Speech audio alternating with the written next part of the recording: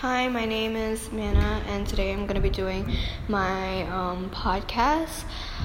I study in grade 7, and before I start, I'm going to be saying 3 things that I am thankful for.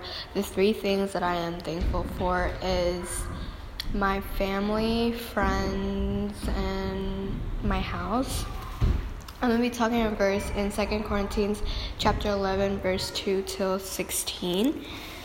It's about women in church. Now I command you, because you remember me in everything, to maintain the traditions as even I delivered them to you. But I want you to understand that the head of every man is Christ, the head of wife is her husband, and the head of Christ is God. Every man who prays or prophesies with his head dishonors his head. But every wife who prays or prophesies with her head uncovered dishonors her head, since it is the same as if her head were shaven. For if a wife will not cover her head, then she should cut her hair short. But since it is disagreeable for wife to cut off her hair or shave her head, let her cover her head. For man ought not to cover his head, since he is the image and glory of God, but woman is the glory of man.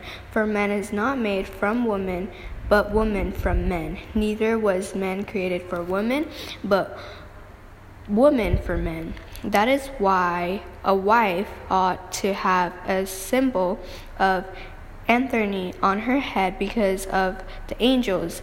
Nevertheless, in the Lord, woman is not independent of man, nor man of woman.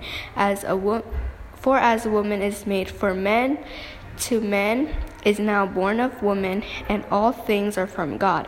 Judge for yourself. It is proper for a wife to pray to God with neither head uncovered. Does not nature itself teach you that if a man wears long hair, it is a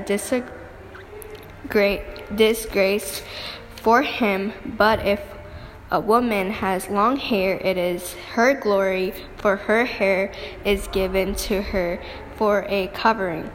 If anyone is inclined to be contentious, we have no such practice, nor do the churches of God.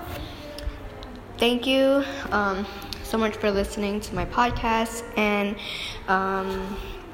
this is from 2 Corinthians chapter 11, verse 2 till 16, women in church. Thank you.